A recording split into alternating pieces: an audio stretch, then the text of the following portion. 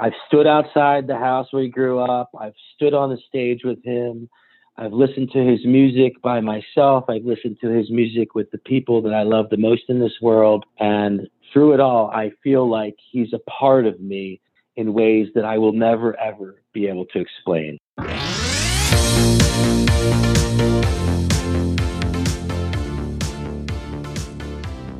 Hello, and welcome to the Untitled Gen X podcast, a podcast dedicated to the pop culture that raised us. I'm Lori, a writer and pop culture lover who's stoked to welcome my friend, Serge Bielanko, to gush all over the heavy grace and poetry of Bruce Springsteen's 1984 triumph, Born in the USA. But before we get into the masterpiece itself, I'd like to tell you a little about Serge. He's a man who's lived a whole lot of life. Writer, rock star, loving husband, devoted father, American Civil War enthusiast, lifelong Springsteen fan, and cool rockin' daddy in the USA. Welcome to the podcast, Serge. Thanks so much, Lori. It's really cool to be here. Oh, I'm so excited to have you, specifically to talk about Bruce Springsteen. I told you offline I needed a true fan to come on and help me with this one, and so thank you for taking the time. Hey, you know what? I'm really excited, and there's no other artist on earth for me that would be such an honor to be called a true fan for. So I think you got the right guy. I'm really going to try hard. I know I got the right guy. In fact, I know I got the right guy because I want to talk about a little post I saw on your personal Facebook. You wrote a post June 4th, 2019, about the 35th anniversary of Born in the USA. And I would like you to read that post for the listeners, because I think it's important for them to get a true sense of what Bruce and particularly this album has meant to your heart over the years. Happy 35th to one of the most important things that ever happened to me, and to a lot of kids like me. I was 13 the year this album dropped, a chunky kid in the American suburbs, part baseball, part mongoose, part Bolero's pizza. I had lust inside of me I did not understand, and a yearning desire to be someone even though I could see the writing on the proverbial wall, dude. I was probably bound for mundanity. I would probably even die from it someday. But Bruce's songs here connected with me in a way that nothing had ever hit me before. Suddenly, I caught my first whiff of regular life and of the poetry she reeks of. I never looked back. No one who fell in love with Springsteen around that time did. Some of us were just kids that summer of 1984. And when I dropped the needle on this one, I could suddenly feel the sun shining on my young man's skin again. Me standing at third base, me looking out the ocean from the boardwalk, me playing air guitar in the mirror to No Surrender, the goosebumps running up and down my spine like I was born to fake singing that song, a tennis racket guitar in my hands. I listened to it on the ride home from work tonight, windows down, hair blowing back like Stevie Nicks, Diet Coke in my veins. Fuck the world. And you know what? The goosebumps are still exactly the goddamn same.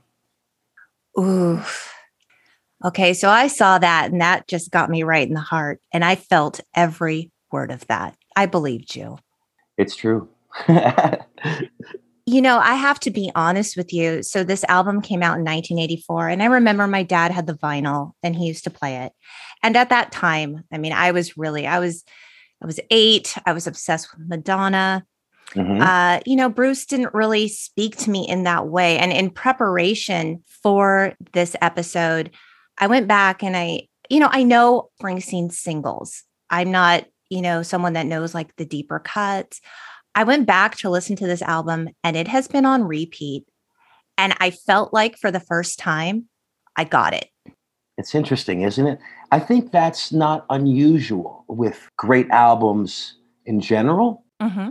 And I would say as a huge Springsteen fan, it's certainly not unusual with Bruce's work to be able to revisit it over and over again at different times, and perhaps to have it hit you much later after you first heard it, harder than it's ever hit you.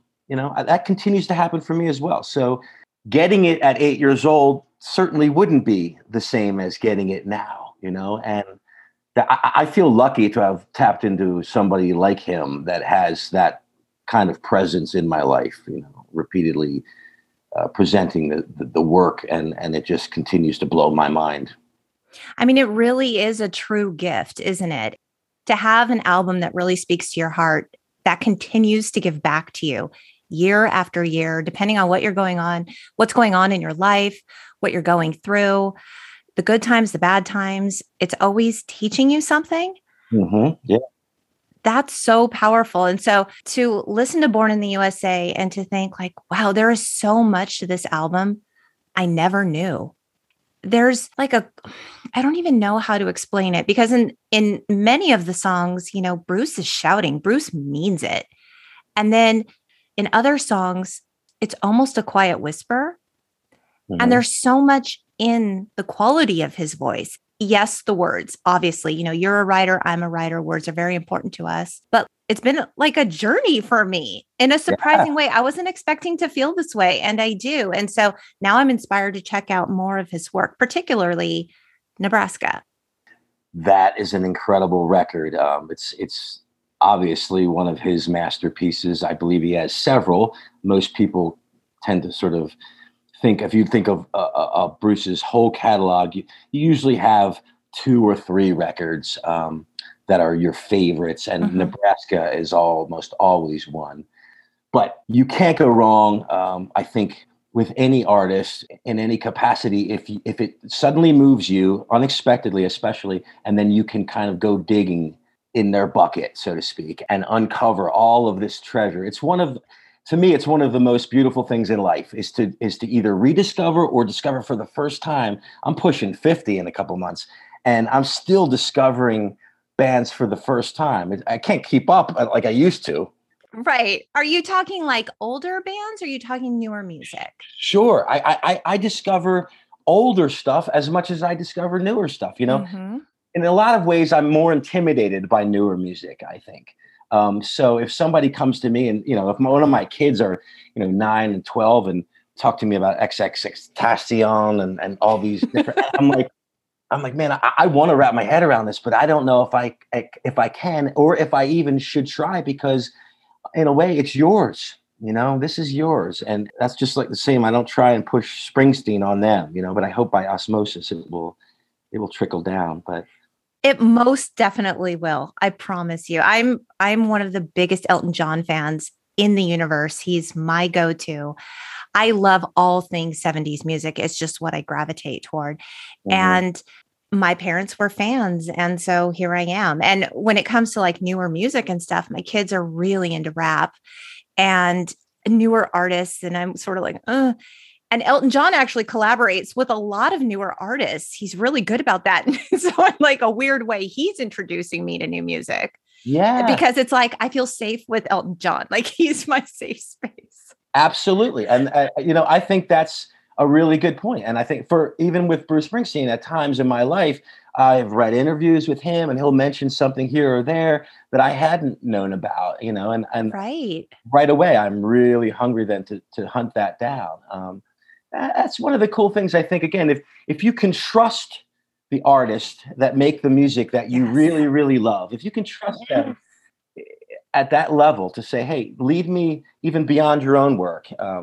And I think that's a huge part of almost every musician's life is sort of digging beyond the records that they love to find where the inspiration came from.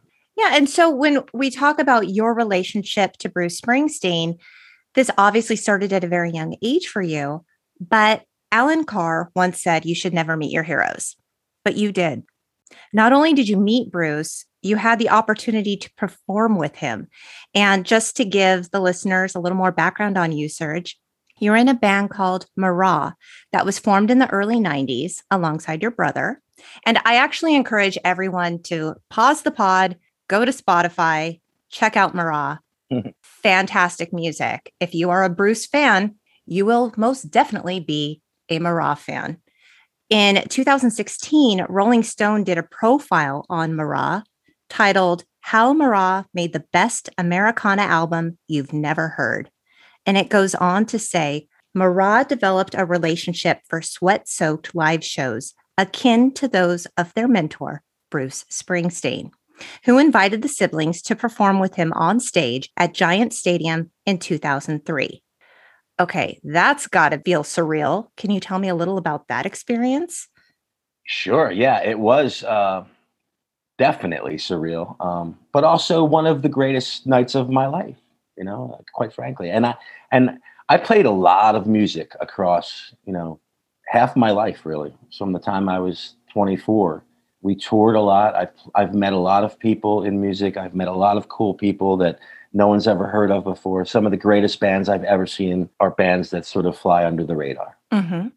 But Bruce Springsteen was the one exception, was the one person that, had been kind of the center of my cultural solar system since I was a kid, since I was like 12 years old. And so we did kind of get to meet him through different channels. And when we put our second record out, I think is around the time when it kind of amped up a little bit. And it sort of culminated at one point with him telling my brother and I to, he handed us these passes and he's like, these are good for, whenever. And I looked at my brother and I'm like, does he mean whenever, like any show, like we could just show up?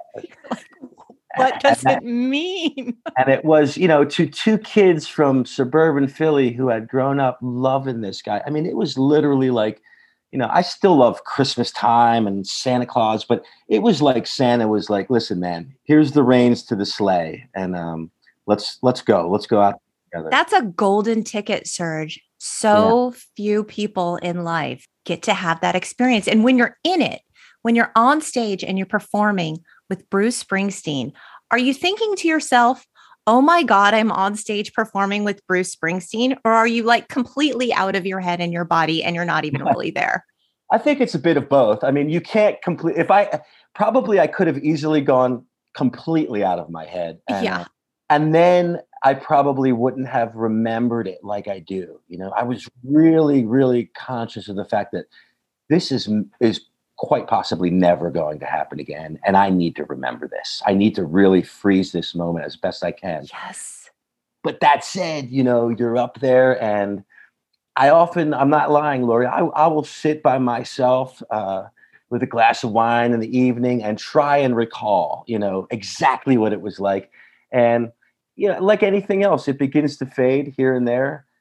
But the overall gist of it, I still do recount, impeccably. And yeah, it was, I don't know what Giant Stadium holds, 75, 80,000 people. It's a lot of people. And what struck me probably the most was that, I had played music at that point every night of my life in some small bar somewhere. Right. And we play really loud. Our band is a rock and roll band, and we just play loud rock and roll in a bar. And I stepped out on that stage and Bruce, kicked into the song and I was like, man, it sounds like I'm listening to this on my car stereo, halfway up. It's not even that loud at all up there. Wow. So you could really, if I had wanted to, I could have just started talking to him right there in the middle of the song. That's right. So that struck me as something that, and for whatever reason, I recall that forever. Now these days I'm partially deaf because of my, years in music. Yes. Yeah. And I mean, I feel like, the details of that experience, like you said, they begin to fade over time, but the feeling, the energy of that moment stays with you. And that's what really matters. Yeah, absolutely. Yeah. And so performing was just part of your experience with Bruce. He also played guitar and provided vocals on Marat's song Float Away from your 2002 album, Float Away with the Friday Night Gods. Mm-hmm. So were you actually in studio with him? Well, we weren't. And again, it's sort of a long story. We were recording that record in the country of Wales. Oh, okay. So we were back and forth with Bruce. We really wanted him to be on this particular song. And a funny story I could tell you is that we were sitting in the courtyard of this very famous studio where you can live called Rockfield in Wales.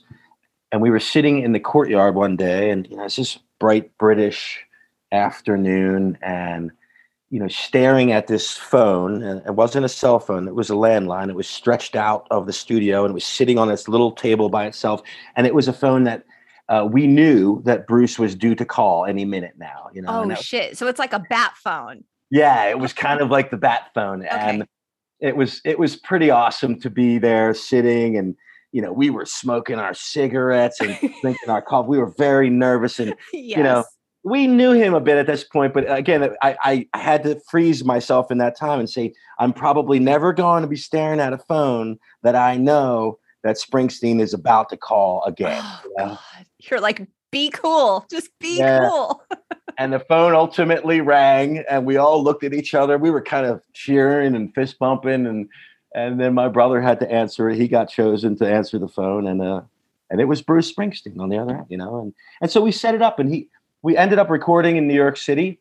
He was really generous with his time. I can't say enough about the guy personally. He's just an awesome human being. He went way out of his way to be friendly and cool, and not just kind to us, but like really made me feel like a brother or something every single time I was around him. And for somebody like, I grew up without a dad, you know what I mean? Okay, And there were times when I was like, man, I might ask Bruce if he wants this gig, like if he wants to be old Serge's dad. Right. But yeah, it was just a real pleasure to know him and to experience, the recording process was really fun. We did everything we needed him to do in a matter of a couple hours. And then he spent the entire day with us. We went bar hopping around Manhattan. We went to an Italian restaurant for dinner. Oh my God. Yeah, he's a really good person. And I can say this, I know that we are not the only band or unheard of artist or whatever that he's ever done that with. He's just, if he gets any sort of, I don't know what it is, but if he has any idea that you're someone that he could sort of relate to musically and soulfully or whatever, then I think that he might go for it. And the fact that he is tapped into musicians who are true fans. He's tapped into music on maybe the local bar and club scene that's playing smaller venues. The fact that he wants to be a part of a band's journey, that really says something about him as a performer, as an artist, as a true lover of music. Yeah, you're right. I don't think he's ever, and it sounds cliche, but I just don't think he's ever forgotten where he's come from. And I think he's almost made it his sort of parallel life's work, along with his music, to remember where he comes from, and to remember to give back quite humbly and quite quietly in his own way. He doesn't want any. Honestly, like, this is probably the most I've ever talked about this, except maybe to people at a bar or something, because it felt very sacred, and it still does. It's not the kind of thing where it's like, and I like it. I like talking and telling people about it just so that they understand, while he's still alive and he's still with us, what a great dude he is, Oh, that's awesome. Yeah.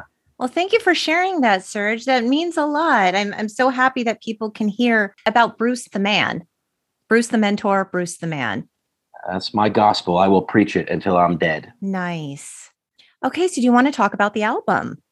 Let's do it. All right. So this was released on June 4th, 1984. It was Bruce's 7th studio album.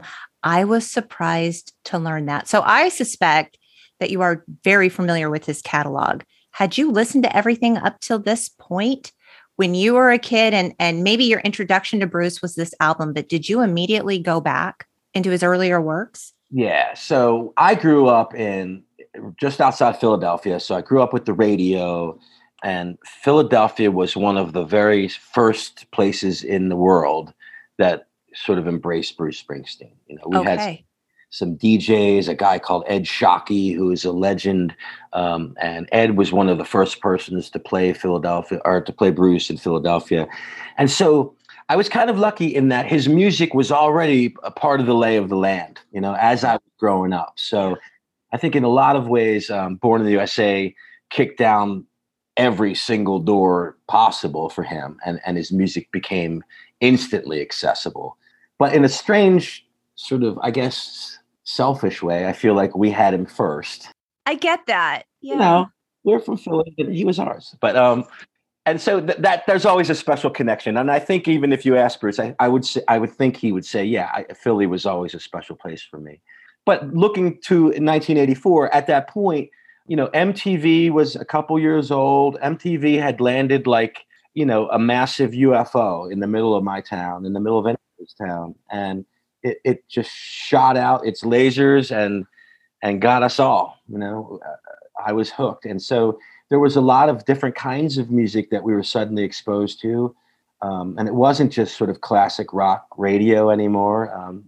Obviously, the music in the mid 80s, well, you guys reveal a lot of it and talk a lot about it, but there was so much like synth stuff and dancey stuff. Oh, yeah.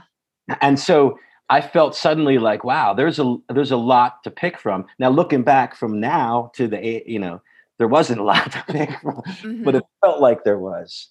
And so Born in the USA came out that June.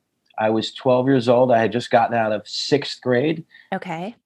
And I it just blew my mind. Like all this stuff on MTV was awesome, but then along came this guy that I was vaguely familiar with just from the local radio.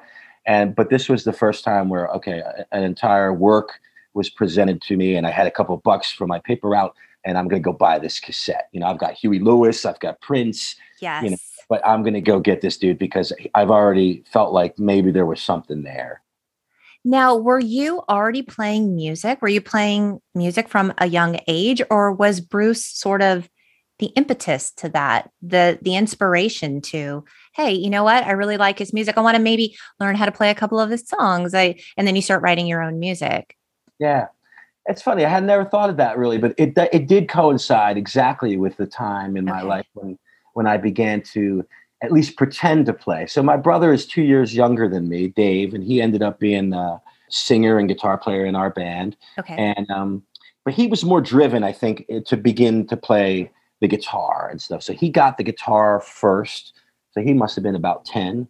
And it was that summer, because I do remember us sitting on my mom's front porch and I began to get really jealous that Dave was able to start to play the beginning of Glory Days and things like that. And, as an older brother, I was just ready to sabotage anything. And then I realized, well, instead of doing that, maybe I could take this other route where I could, force him to show me all that he was learning. And fortunately, that's the direction that we went. Oh, that's fantastic. Okay, so British DJ Roger Scott called Born in the USA a defiantly rock and roll album. So what do you think about that? Yeah, I like that because, again, you have to remember in the 1980s, I don't really know that much that would have qualified as rock and roll, historically speaking. There were still bands like the Stones and Elton John and people like that. And the music they were making was still rock and roll. But you also had these other genres that were beginning to branch off and rise up and become more prominently visible, and audible all over the world.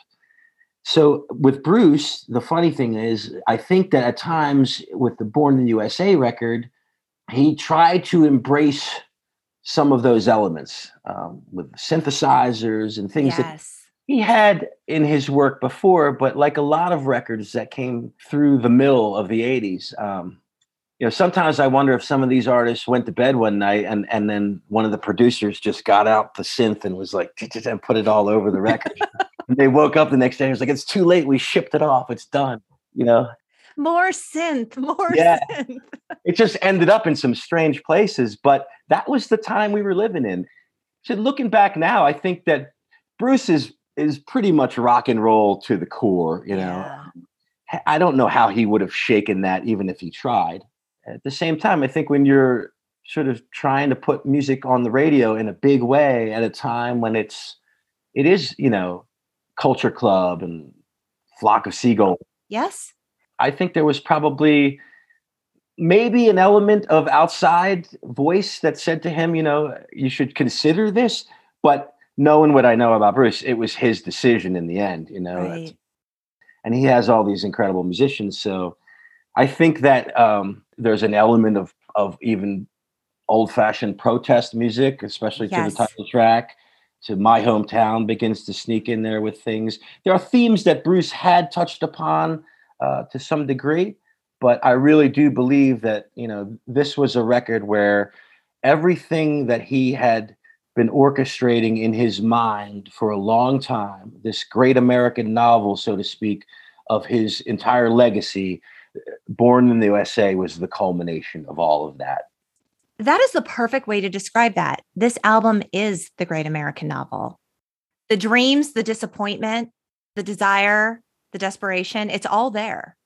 It is. And the funny thing is, a couple of his other records are the same. They sort of have that great American novel ethos to them as well, I think, anyway, But this one, even when you take Bruce's life, his own life, and I like to do that. If you know anything about an artist and you say, well, this guy was around 34, 35 years old. So that's the prime of your life in a lot of ways, It's probably the prime of your artistic life if you've been doing what you're doing for a while, because it's your glory days, if you will. Yeah, there you go. Exactly. Right. So he's this guy. And if Bruce at the time, from what he's written and said in interviews, he was kind of lost in a sense. I think he had chased his music and his vision for his work for so long that he found himself lost in the sense that he didn't feel rooted in one place. He didn't feel rooted with a family.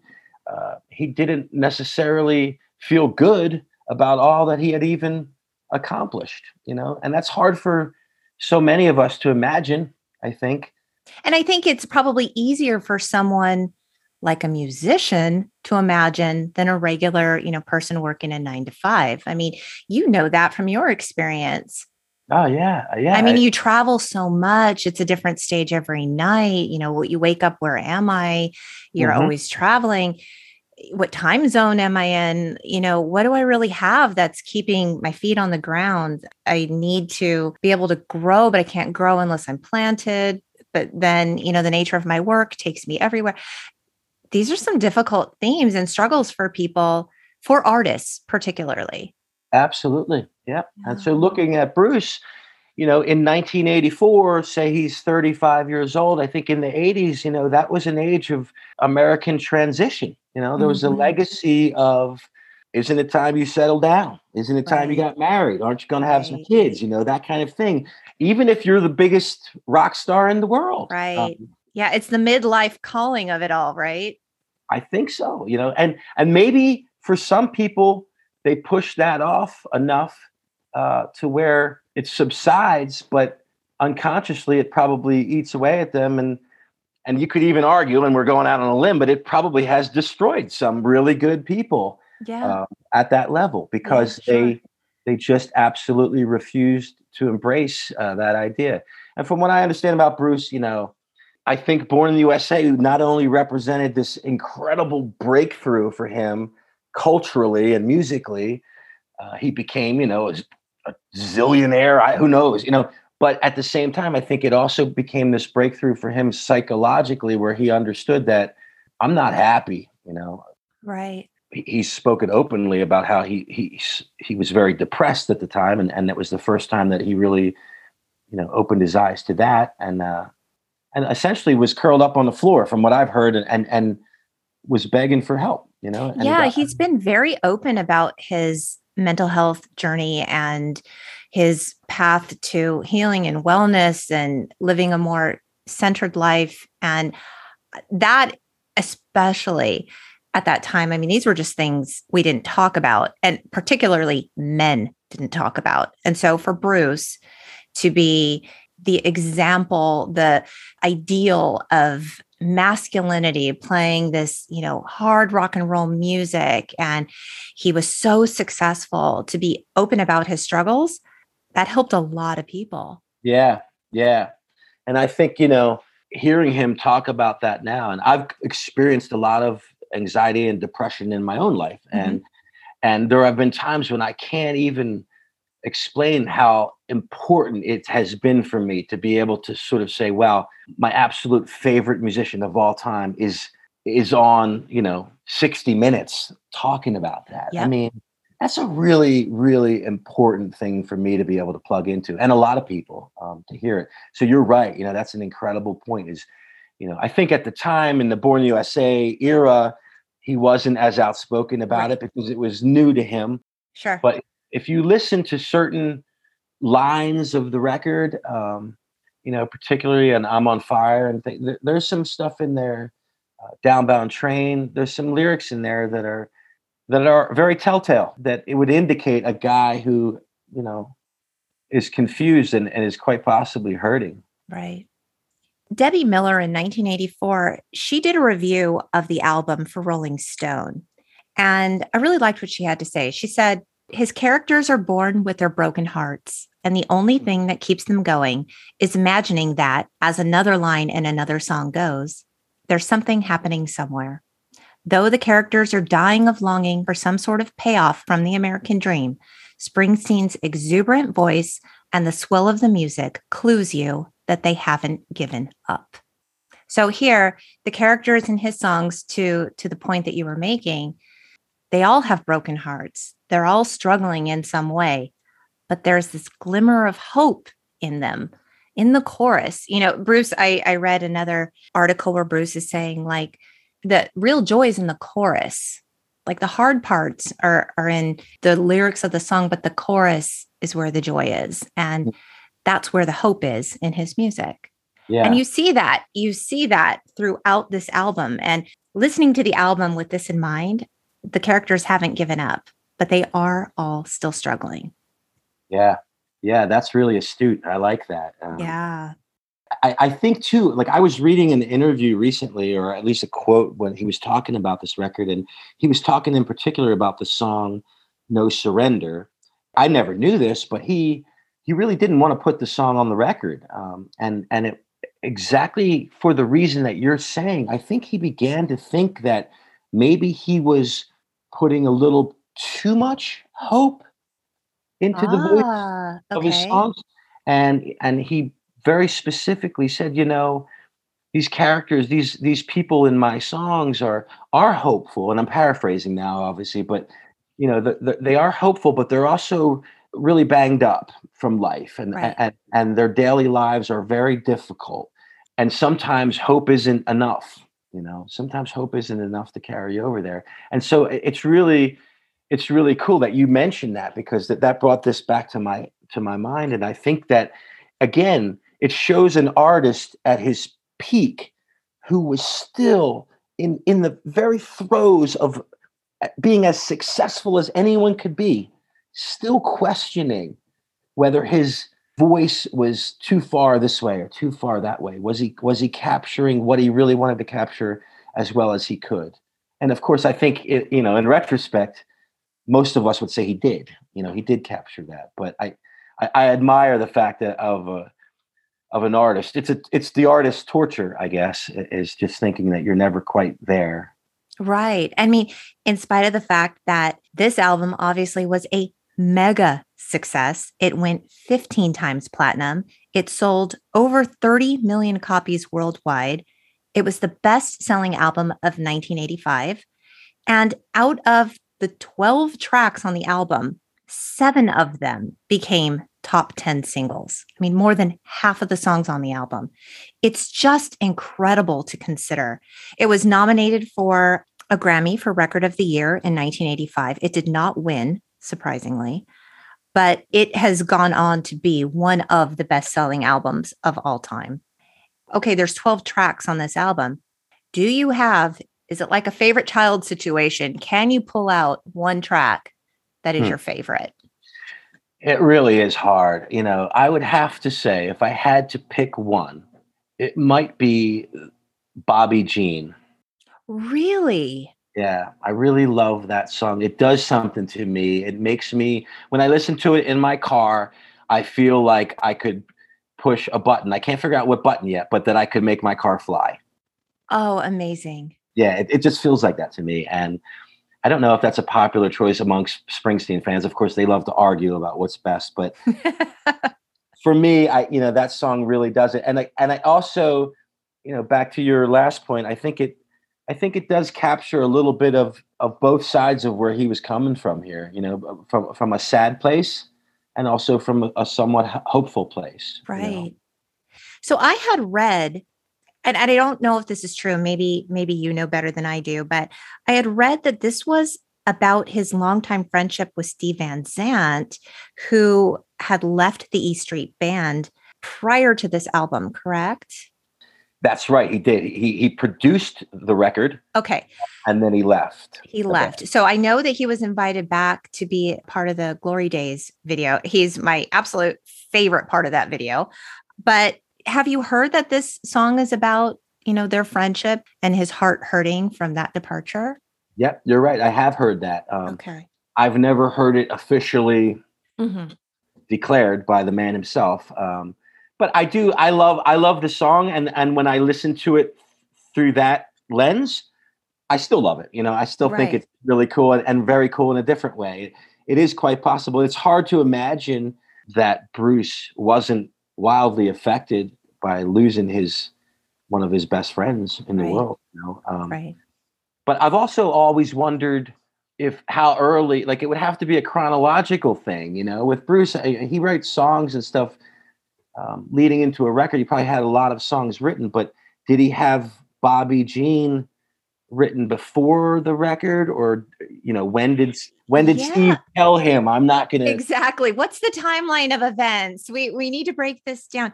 I had heard that the songs on this album were recorded in conjunction with all the music recorded for Nebraska. So it's like the Nebraska Born in the USA sessions, and they went on for like a couple of years. And so because Nebraska is such a different album, it's interesting to consider that both of the albums were recorded sort of at the same time, if you will. Right. Yeah, no, you're right. I think there was a lot of overlap, and I even think there was overlap from prior to Nebraska was The River. And I've heard that some of the songs that ended up on Nebraska were even alive as demo recordings during The River. So he was, obviously at a point in his life where he was writing a lot of music and write a lot of songs, probably being really hard on himself as to what was going to work. And they're three very different records. The River, Nebraska, and Born in the USA are very different records, but very Bruce in their own fashion. So it was a hell of a run, Oh, yeah. No matter where those songs came from. Definitely. My favorite song is Cover Me, which was actually written for Donna Summer. And I think the reason I like this song so much is it sounds very Stevie Ray Vaughan to me. Do you get that vibe from it? I've never thought of that before, but that's very interesting. I really love Stevie Ray Vaughan. Me too. I'm a fan. Yeah, I can see that. There's a very intense lead guitar.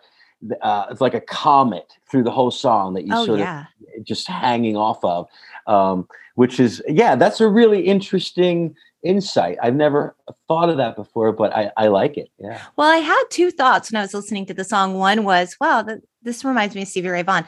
The second one is, and these two bands are not at all similar, The Killers. This sounded very much like something The Killers would do. Yeah, no. Bruce actually collaborated with The Killers kind of recently. So I was like, oh, okay. Well, yeah, there you go. I mean, influences abound. So Yep. Yeah.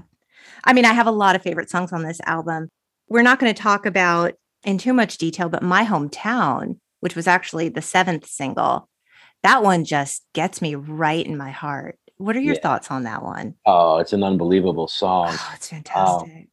So like about 2 weeks ago, there was this exhibit in the Historical Society Museum in Monmouth County in Freehold, where Bruce was born. Yes. And it was called Springsteen, His Hometown. And they had like the little Tascam or TIAC, I forget what it is, 4-track recorder that he made Nebraska on. And all these different, like there was a giant scrapbook that Bruce's mom made throughout his career. It's like this big, looks like a Roman Catholic Bible. It's so huge. It's unbelievable. So my wife and I went to Freehold, and it was really the first time that either of us had ever spent any time there. So we came out of the exhibit, which was wonderful. And then we just started, it was hot as hell that day, but we just started to walk around and drive to different places and see all of the homes where he lived as a kid. I was going to ask you, because the picture on the single sleeve for My Hometown, for the single, has him standing outside the backyard of his old home at 39.5 Institute Street. I was going to ask you, Yeah. Have you been there? I've been there. Yeah, it's really cool. And you wouldn't know, there's really not much in the way of like historical markers or anything, which I think is how Bruce wants it right now. Okay. These are just regular streets where people are continuing to live their lives. The only difference is that I think they get a lot of strangers walking Sure. around Sure. checking stuff Did you out. encounter other people doing the same thing? Well, we didn't encounter anyone doing that day, and Okay. it was very, very hot. I will say that. So, Yeah. but we did encounter some people that live like right next door to the tree that Bruce used to climb when he was a kid. He talks about it in his biography and stuff. And so it was just a really cool day. Like it was just. My wife is a huge Bruce fan as well, Oh, and so awesome. yeah, it was really a way for us to just like, I don't know, we didn't even have to talk half of the time. It was just like, can you believe that we're standing here? I know that's really nerdy. No, it's not. It's an energy, right? So you were feeling the energy of the sort of the sacred space you were in. Absolutely. I wanted to talk about some of the music videos from this album. There were many. Did you go back and have a chance to watch them? I did. Yeah. Okay, cool. Okay, let's talk about them.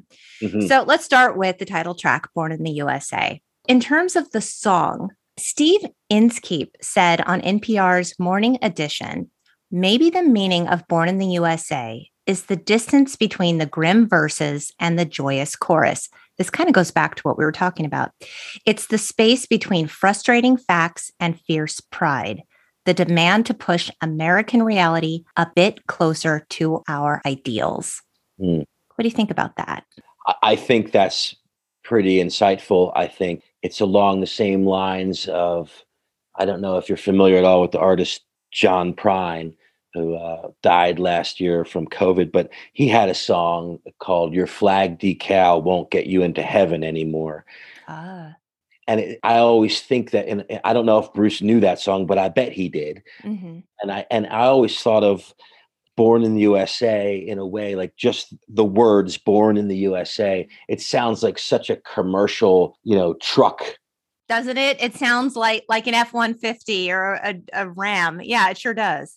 Or like a bumper sticker, like a Yes. born on, and sure, you can have that bumper sticker, but you're driving your truck to work and to everywhere in your life, and the story is much deeper than just exploiting this saying per se. And maybe that's a little bit of a stretch, but along what you're saying and the NPR quote, I do think that there's a really vital sort of dissonance between what Bruce is sometimes singing, and even in the image that he adopted during this record, of this kind of strong, muscular guy. He's a good looking. He's probably as best looking as he's ever been. And Yeah, suddenly, I mean the Levi's, he's muscular, the bandana. I mean, it's a look, yeah, it's an energy.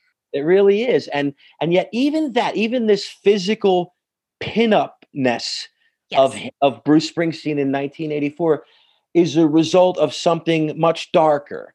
And that was his depression, where he's talked openly about, like, he began to lift weights to take his mind to a better place. And so I think that's, in a way, sort of metaphorical for what was happening with the record itself, is that, this Born in the USA, the title of the record, the sound of many of the songs, the party atmosphere half of the time. Yes. And in some respects, and I know it's a stretch, but suddenly Bruce Springsteen was sort of like Captain America, kind of like a superhero standing in front of the U.S. flag and singing Born in the USA. And so, obviously a lot of people misinterpreted that, but I think it's important even now, even, 35, 37 years later, to recognize that while he was intentionally portraying, himself in sort of a, strong American regard, I think that was all to lure you in and to get you hooked and to force people who may have not even ever been forced before in their musical listening history to think long and hard about the subtext of all these songs on that record. And there's a dark thread running throughout Born in the USA. And I think Bruce's idea was to get, the masses, once he saw the possibility of having them turn their attention to him, he wasn't going to play it safe, and he wasn't going to blow his opportunity. And I think Born in the USA does that incredibly successfully, and even to this day, again, like people that are revisiting that record that maybe heard it as a 12-year-old now hear an entirely different piece of art that it transpires and transitions to this 2021, wonderfully. While the lyrics are talking specifically about the Vietnam War, they're as relevant as ever in terms of the slice of American life and blue collar workers and economic opportunity. And here we are fighting this war. From the very first lyric, Born in a Dead Man's Town, this isn't the nationalistic song of pride that a lot of people thought that it was. And certainly, as a kid, I thought it was, I'm proud to be an American. That's what that meant to me. And there was an issue with Ronald Reagan. He thought it was of nationalistic spirit and American pride. And it really wasn't. Bruce called it a protest song. That's what it was. And I think it's really, really vital and important to recognize that Bruce Springsteen is a really intelligent guy, and he's a really proud American.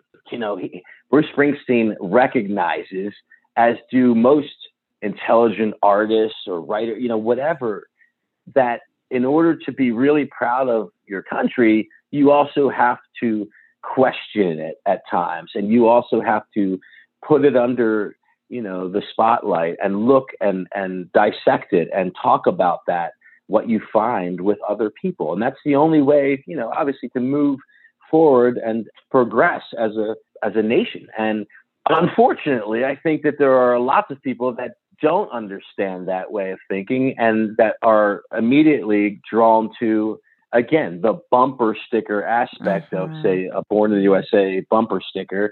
And yeah, the ability to misinterpret something so drastically may have never been repeated since in the cultural canon. That was, it's still to this day, there are people that come out on stage, politicians or whatnot, trying to use Born in the USA. I think these days Springsteen will quickly shut them down. But the point being that they still, right, after all of the tumult and chaos that has come along with the misinterpretation, they still misinterpret it. Yeah. And, in watching the video on YouTube, so this has been viewed over 59 million times. I always like to look at the YouTube comments to see what people are saying about it. And it was very interesting because someone said, when I was little watching this video, I used to wonder why he was mad singing this. 37 years later, now I know. And someone else said, Bruce was singing hard as hell. He meant this shit. And that was really what struck me. Bruce looks, like you said, like Captain America in this video. He's so handsome. He looks so rugged, but he is screaming. I mean, there's fire and passion and anger and frustration in his voice. And it does sort of run counter to the imagery that you're seeing when you look at the cover art. It's the title of the album. He's standing. I mean, you see his backside against the American flag, and you think this is an image of pride, and then that last shot, that sort of beauty shot at the end when he turns around and looks over his shoulder, like it's a sexy shot. And so you can kind of see why, if you're not listening to the lyrics and all you're really catching on to is the chorus, it's going to be misinterpreted. Yeah, I suppose that's true. And to that point, this was a video that wasn't just on YouTube, and some people are watching it now. And then this was a video that was on MTV, in constant rotation. 4 times an hour. Exactly. So that summer and all through that fall and into that winter, that tour rolled on, that record was in the charts, and Bruce was on the cover of all of the magazines. Right. That video, even as the other videos were rolled out, I don't know what order they came in, but the point is that video still got play. And so by the end of, a year later, June of 1985, Lord knows how many millions had seen that video millions of times. Mm-hmm. And so many probably had just had it stamped into their brain and hadn't watched it so closely. I mean, toward the end of the video, he's showing people that appear to be like an unemployment line. Yes. Probably my favorite image is he shows like a 57 Chevy or something, and it's got a for sale sign on the front window. It's a beautiful, almost flawless looking car, but someone's getting rid of it. You know, someone is handing it away. And it's metaphorical in that the good old days are for sale. They're gone. Right. Yeah. And, in the video, we cut to Bruce performing on stage and then these slices of real American life. There's factory workers and oil refineries. And, we see a picture of the Castiles, Bruce's former band from 1964 to 1968. That was kind of cool to see. But, teens on motorcycles and a young couple getting ready for the prom. And it's sort of the American ideal of what it is to, fulfill the American dream, this happy-go-lucky American spirit cut against these people standing in the unemployment line, these images of war. And these are two sides of the same coin, but they're so completely opposite. They're so foiled to each other. How do we reconcile the space in between these two things? And that's what he's calling into question. There's a lot more under the surface here that we need to examine. Exactly, Lori. That's exactly right. I think that Bruce was really saying, if you really are someone who loves your country, then you're going to take a good hard look at it beyond just putting a bumper sticker on your car. Exactly. It's like the NPR quote says, the space between frustrating facts and fierce pride. Yeah. It's especially remarkable to consider, again, nothing against the content of MTV, at this period of time, but there wasn't that much that was pushing the political envelope in their rotation, even if it wasn't completely overt. Oh, 100%. And so I think what Bruce did there, again, you have to tip your hat to him, a 35-year-old guy, understanding that he has this record label fully behind him, willing to pour all of their money into the campaign for his next record. And he's going out on a limb and he's saying some pretty provocative stuff about really taking a good hard look in the mirror as American people. And for those that missed it, they missed it, but those of us that got it eventually and even decades later, it resonates. And I think that's just incredibly powerful. I do too. And in terms of, because this is so closely tied to the album cover art, let's talk about that for a minute. The cover art was shot by famed photographer Annie Leibovitz. Springsteen said, quote, "We had a flag on the cover because the first song was called Born in the USA. And the theme of the record kind of follows from themes I've been writing about for at least the last 6 or 7 years. But the flag is a powerful image. And when you set that stuff loose, you don't know what's going to be done with it." Now, the cover wasn't without controversy. Some folks thought it looked as though Springsteen was urinating on the American flag. Have you heard of that? I have heard of that. I have to honestly say that never crossed my mind in that hour, but I can see what they're saying. I don't think that's what he was after here, but I guess maybe if someone said that to him after it came out, he probably had a small heart attack. Well, what he said, so it was unintentional. And he said, quote, "We took a lot of different types of pictures. And in the end, the picture of my ass looked better than the picture of my face. That's what went on the cover. I didn't have any secret message. I don't do that very much." Exactly. There you go. I think that says it all. Okay. So let's talk about Dancing in the Dark. So Dancing in the Dark has a lot of views on YouTube, not only because it's a super cool song, but because Courtney Cox, pre-Friends, is featured in the video. In terms of the song, it was written by Bruce when his co-producer, John Landau, came to him and said, "Bruce, we need a single." And according to Dave Marsh in Glory Days, Springsteen said, "Look, I've written like 70 songs. You want another one? You write it." And so he was frustrated, but he still managed to write the track overnight. And this song was so popular. What are your thoughts on this one? I'm so glad that we're talking about this song because, well, first, I just want to say, as a Springsteen fan, and just like a fan of any huge artist, I think you tend to change your favorite songs or lyrics or shows sometimes a couple times in the course of the day. And I can honestly say, like a while back when we were talking about my favorite song on the record, I mentioned Bobby Jean.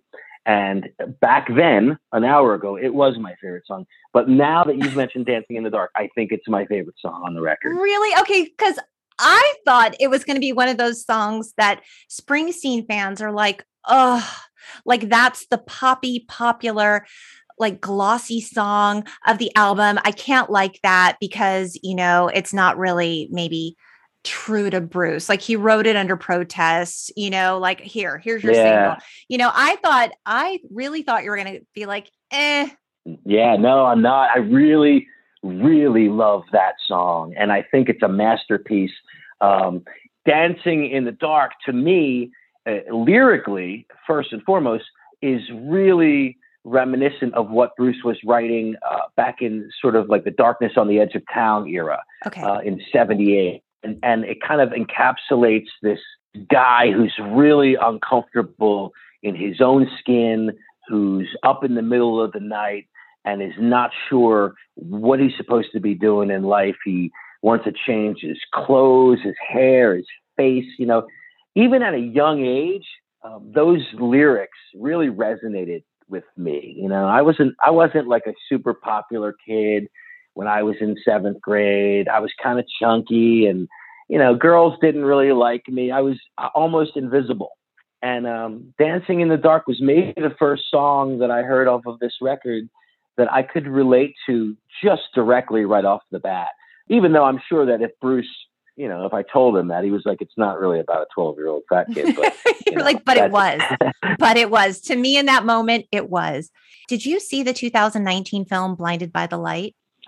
I have not seen that. No, I've been wanting to. Serge. Yeah. Okay, so I love this movie. I saw it in the theater, and this is the song. This is his first introduction to Bruce Springsteen. He pops that tape into his Walkman, and everything changes for him. It ignites his passion for Bruce Springsteen and ultimately changes his life. And the way it's filmed, it's done just beautifully. But yes, those lyrics, want to change my clothes, my hair, my face, and the idea that something is happening somewhere.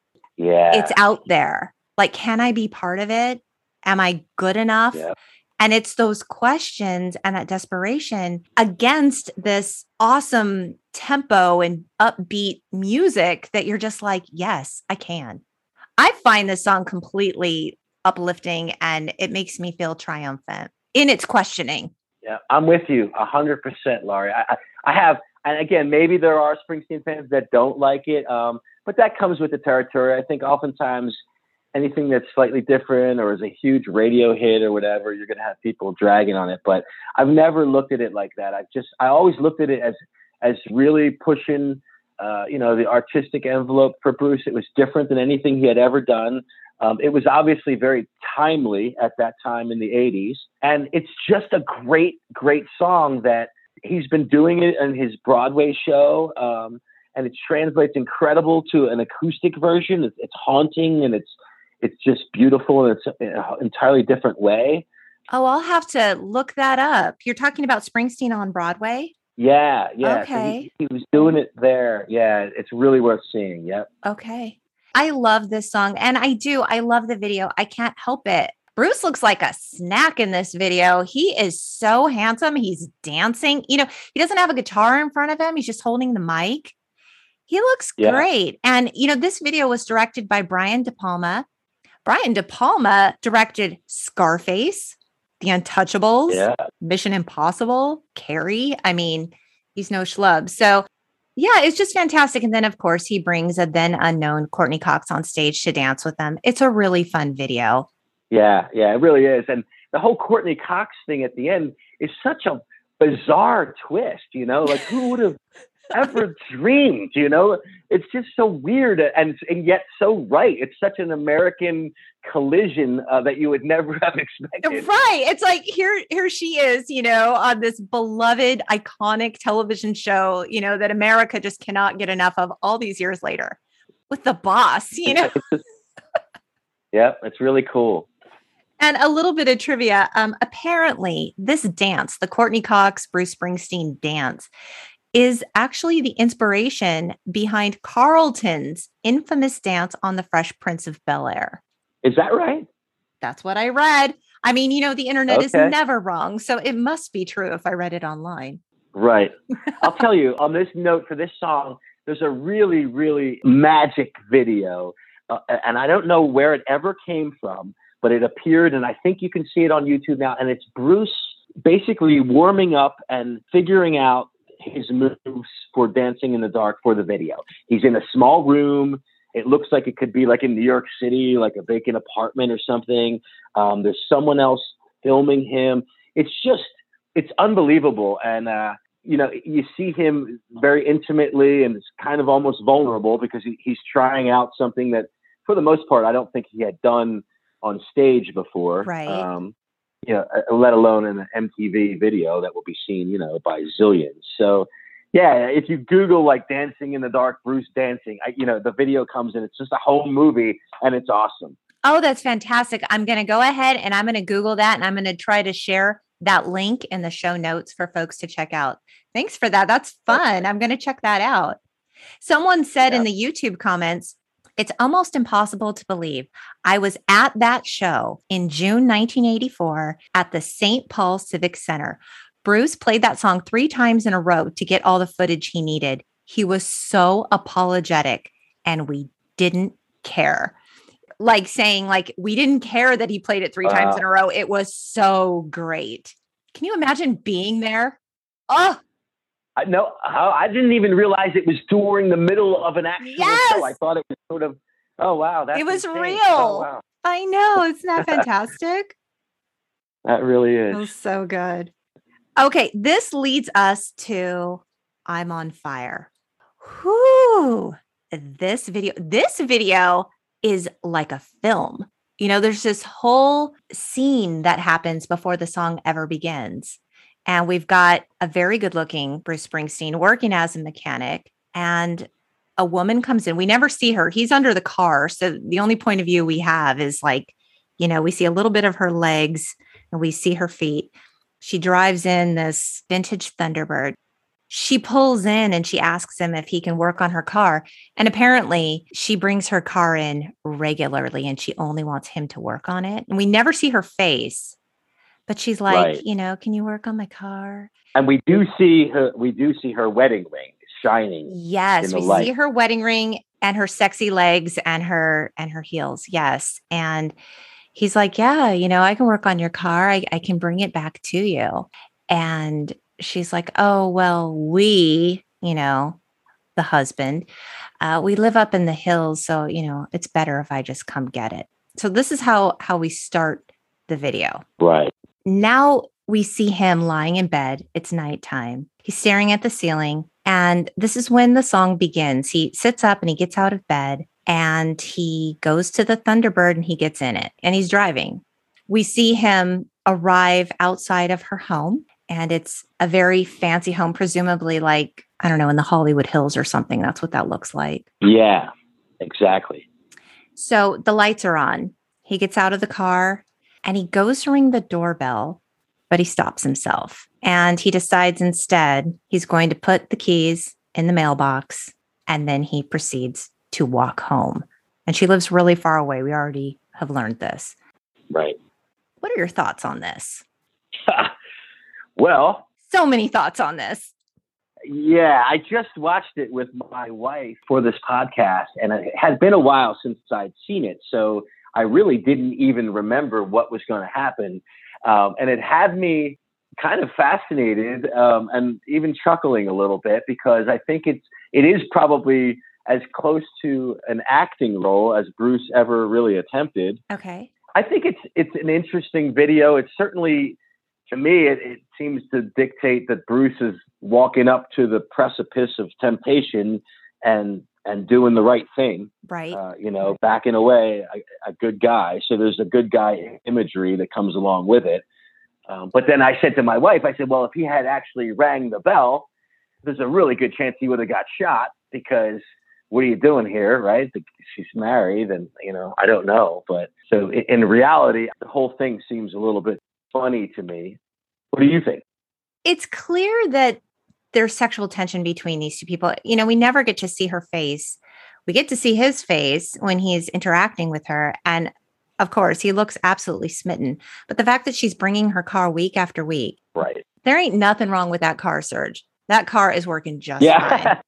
We get the sense of a sexual tension between them. And it's a song really of desire. He's practically whispering this song. It's very, very different than a Born in the USA, where he's just screaming, right? So it's a whisper. Right. It's a short song. And I found myself wanting more. I wanted more of the story. I wanted more of the song. And I saw in the YouTube comments that someone said, this song is about wanting something you can't have. The song is short and you want more of it, but you can't have it, which is why you love it. The song is not too short. It's just right. If it were any longer, it would kill your desire. Sometimes wanting something is better than having it. If we had it, we'd just fuck it up anyway. You know you would. There are things in this world that are better off without us. Oh, that's incredible. I love that. Was that a comment on YouTube? Yes. I was like, ooh, a thoughtful comment. I bet Bruce wrote that comment. I hope that's true. No, it's true, because it's so good. I actually played it 2 more times just because I didn't feel satiated by the song. I was like, it's too short. Yeah. It's so beautiful. I want to hear it again. And so I listened to it 3 times. And then I was like, okay, yeah. But it's the same thing over and over again, because it never gets it wrong. It's always just right. You know what I mean? Yeah, no, I'm kind of in love with that notion and that theory. I don't think I had maybe ever embraced that on my own before for that song, but I do really like it. And now I also want to watch the video again. This idea, and in a very meta way, it's a pop song paying tribute to what makes pop songs wonderful, is that short, leave you wanting more kind of taste, and I don't know, that's a lot to wrap your head around, and I like it. I'm definitely going to revisit it again. Yeah. And this idea of maybe the notion of something being better than what the reality could ever be. Maybe the daydream is where it should be left.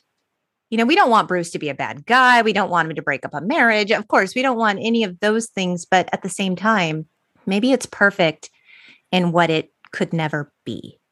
Yeah, that's the truth. And that kind of ties in loosely to my boneheaded theory that if he had rang that bell, what's going to happen? Nothing good, right? I mean, maybe he doesn't get shot, but someone's life is going to get ripped apart, And so it is more than just a noble move.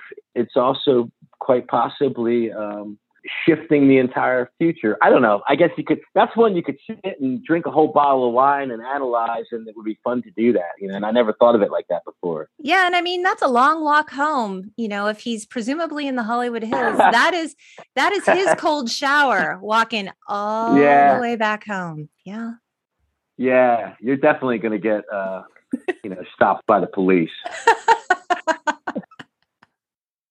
Yeah, it was a fun watch. I enjoyed it. Yeah, it was. You're right. This leads us to Glory Days. What are your thoughts on this one? Well, I love this video. Again, it's sort of very E Street Band, which I think sometimes is lost in the whole presentation of the Born in the USA era, with the exception of the tour, when you would see the band live, like I'm on Fire, like we're just talking about, is just Bruce. You wouldn't even know he has a band. So this is a reverse of all of that. And it's definitely, in a sense, an homage to all these incredible musicians that he has played with for years. It's a bar band song. It's a bar band video. Yes. there's a little bit of loose narrative around it with the baseball thing, which is cool. But I think it works. It doesn't blow me away, but it definitely works. I really enjoyed it. I mean, it felt really personal. And I think that's what I enjoyed so much about it. It's a party song. Everyone in the bar is having the best time. And there's this other side to him that's, he's a dad and playing baseball with his kid. And, it's shot around the local area there. And I just love sort of the hometown feel of it. That's like, you get this glossy magazine, Bruce, in some of these videos. But then you also get this real sort of like, I'm a regular guy who likes to enjoy, the American pastime. It's just all so American and wholesome, and it's family, and it's friends, and it's celebration, and it's nostalgia, and it's the glory days, thinking about the good old times. And what do those glory days mean as a dad too? I mean, you have one son in baseball or a couple of your kids in baseball? Yeah, me personally, I have, I have both of my sons, and I also have a young stepson who's just turned 7, who's in baseball. Yeah, so we got almost a whole team. That's so cool. So my son's in travel baseball also. And so I don't know, it's just that father-son connection of baseball, and particularly if you've grown up around baseball fields, and then just that, that other side of your life, just having a good time with your friends in a bar. I really enjoyed this video. And interestingly, this video actually has his first wife in it at the end and his second wife in it throughout. Yeah, that's true. And you're right, and kind of reading between the lines, which I think, again, is for maybe the more advanced Bruce Springsteen fan who's interested in these things. Again, we have to remember this was this time in his life when he was really struggling to put down some roots. Right. He said this as much in interviews and stuff. He was really struggling to find his sense of self. He was really struggling to find a place within himself that he could maybe be a family man, after all these years of just running and gunning from town to town. And it's kind of interesting to see that imagery at the end, especially where he does have what appears to be a son, and he's playing baseball with his son, and his wife seems to pull up and honk the horn. Let's go, guys. Time to go to dinner. These are things that he didn't actually have yet. It's almost like a manifestation of that life. Yeah, like some foreshadowing. Yeah. And there she is playing the tambourine, the newest member, or one of the newest members, along with Nils Lofgren, Patty Scialfa, who he ended up marrying and having 3 kids with. Yeah. Right. So that angle of it, is behind the scenes, but it's really awesome to look back at that now and say, oh man, this guy, who knows if he was even, sometimes I see that video and I wonder, like, were he and Patty a thing yet? Like, was it happening? I mean, was it I'm on fire situation? Yeah, I don't know. Right? Like, we have questions, Bruce. I don't know if we'll ever know, but one has to assume that, they went on a world tour that lasted like a year and a half. So somewhere in there was at least some kind of a look given from one to the other that was it's kind of romantic. It is romantic. And this video really, this sort of mirrors your own life too, doesn't it? It's playing in bars and baseball with kids and the triumph and the roots. And it very closely resembles your experience, Serge. Yeah, I think it resembles a lot of people's, but mine maybe in particular. I'll tell you this is funny that you say that, because the bar where the video was filmed is in Hoboken, New Jersey. It's called Maxwell's. Yes. It's a bar I've played with my band probably 10 times through the years. Oh, seriously? Oh, yeah, many times, and for the filming of the video, I think they maybe even made their own little stage. That room is legendary. It's gone now. Sadly, Maxwell's is gone now, I think. And I could be wrong about that, but I'm pretty sure it is gone. And it was a legendary, New York City area club where everybody from the Replacements to, Superchunk, just a ton of awesome bands played there through the years. Oh, that's so interesting. And two, I mean, I touched on this earlier. Steve Van Zandt. I mean, we know Bruce is the star of this video, but really, he is so magnetic in this video. He is a one-man party. Yeah, which again, like that's a good point because I often wonder this too. Like, was this filmed like after the record was made, after he said, "I'm going"? Because Nils Lofgren is on the stage as well. He's the new guitar player. So they're Okay. all there. This is like a goodbye to Steve Van Zandt, right? So I think I mean, certainly I don't know. I'm literally pulling this out of my ass. So I mean, feel free, audience, to tell me I'm completely wrong. But I think because the song is Glory Days, he's thinking about the greatest time maybe in his life as a musician with his band. And I had read that he had invited Steve Van Zandt to come and be part of the video. So sort of maybe as an homage to their time together. And Steve Van Zandt is having the actual best time. You know, I know him primarily as Silvio from The Sopranos. So this is a very different side to him than I'm used to seeing. He's just so damn happy to be there. And it's infectious. The song is infectious. Yeah, it is. Okay, so you had mentioned Springsteen on Broadway, and that returned to the theater in June and ran through September. And Bruce has mentioned possibly touring again in 2022. So fingers crossed to that. And I wanted to ask you, so he's got a podcast called Renegades Born in the USA, which is a series of conversations between President Barack Obama and Bruce Springsteen. They talk about their lives, music, America. Have you listened? Oh, absolutely. Yeah. No, I listen, with my wife together. We've heard every episode on different road trips, and it was even better than I could have possibly imagined. It's just really worth listening to. I don't know. Both of those guys are titans and giants in the cultural canon, in the world view, but it was really intriguing and kind of genuine, I think, to hear them speak with one another. They obviously like one another, and so there's a rapport there. It was famously spoofed on Saturday Night Live, the whole conversation between the two of those guys, because it's funny. But I honestly think it's worth listening to just to hear two really intelligent, good storytellers, shooting the shit. Oh, sounds fun. And there's also a book that's going to be coming out. It's available for pre-sale. It's coming out on October 26, 2021. So all you diehard Springsteen and Obama fans, you can go and you can order that now. So there you go. So I want to tell our listeners about what you're doing because it's so cool. So you write a weekly newsletter about your life and times.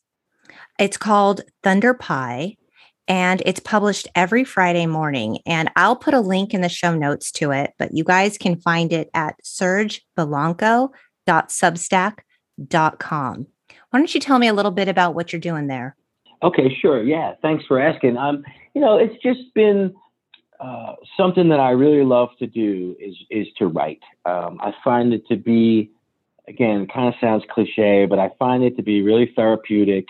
And since turning my attention from the band, last winter, I found myself in another dark spot. I have a wonderful family and incredible wife and awesome kids and stepkids.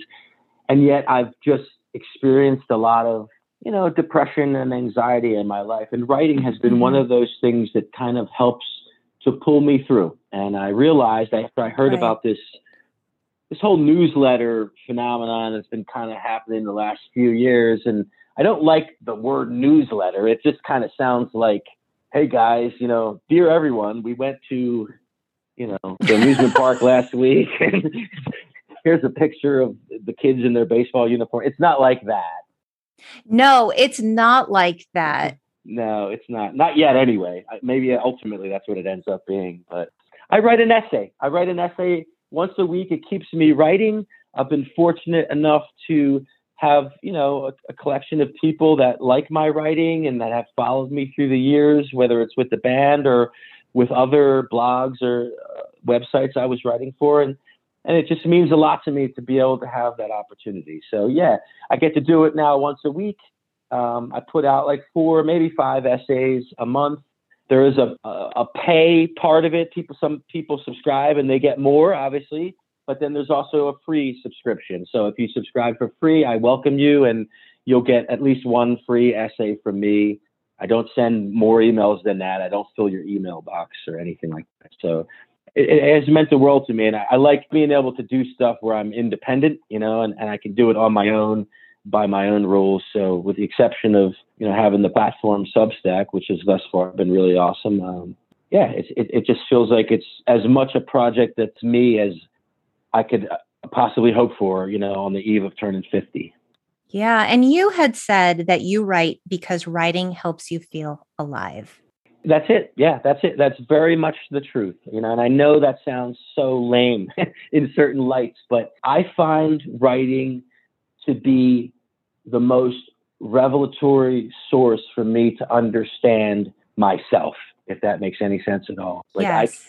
Yes. In the middle of going under, that's what I call it.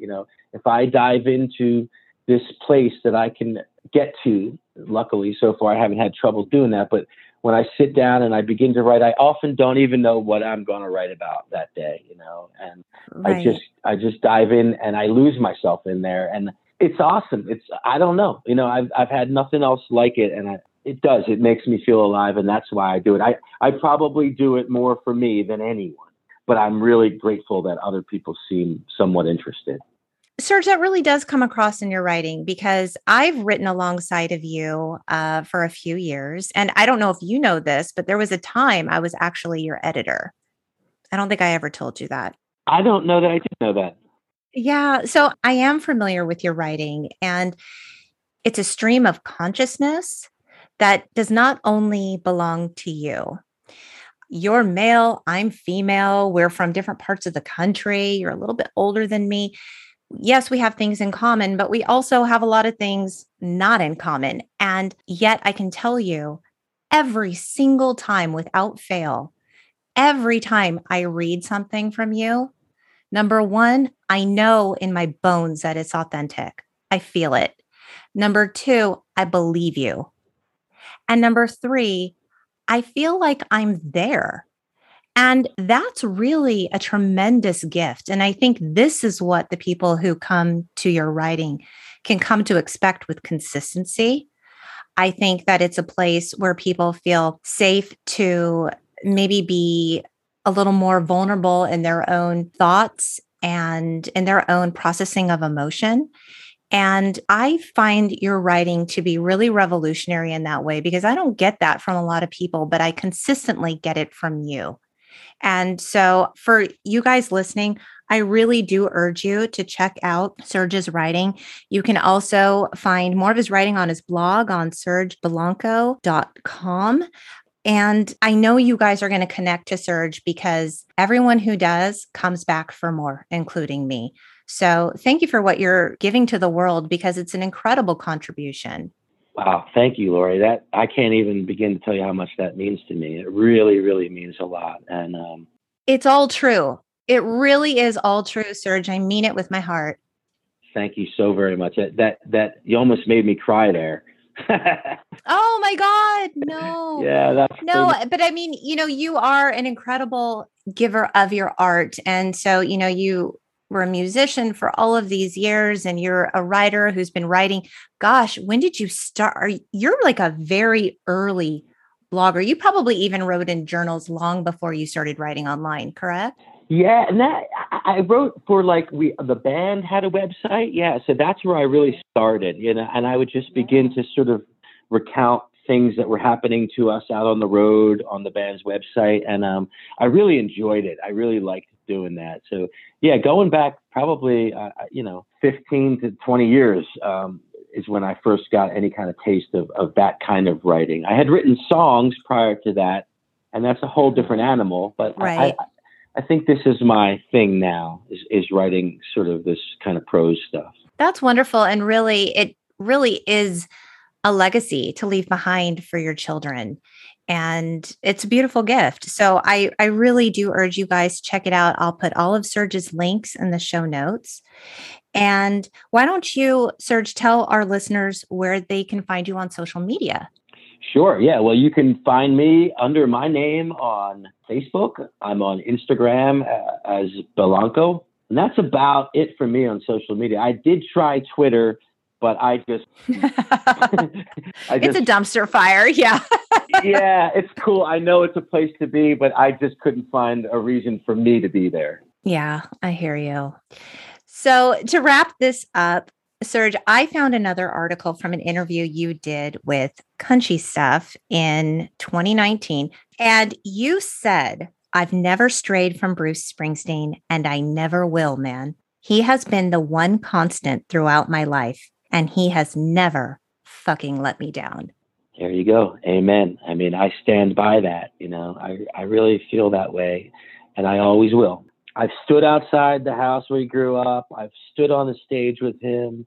I've listened to his music by myself. I've listened to his music with the people that I love the most in this world. And through it all, I feel like he's a part of me in ways that I will never, ever be able to explain. And I don't need to explain. It's just, that's how it is.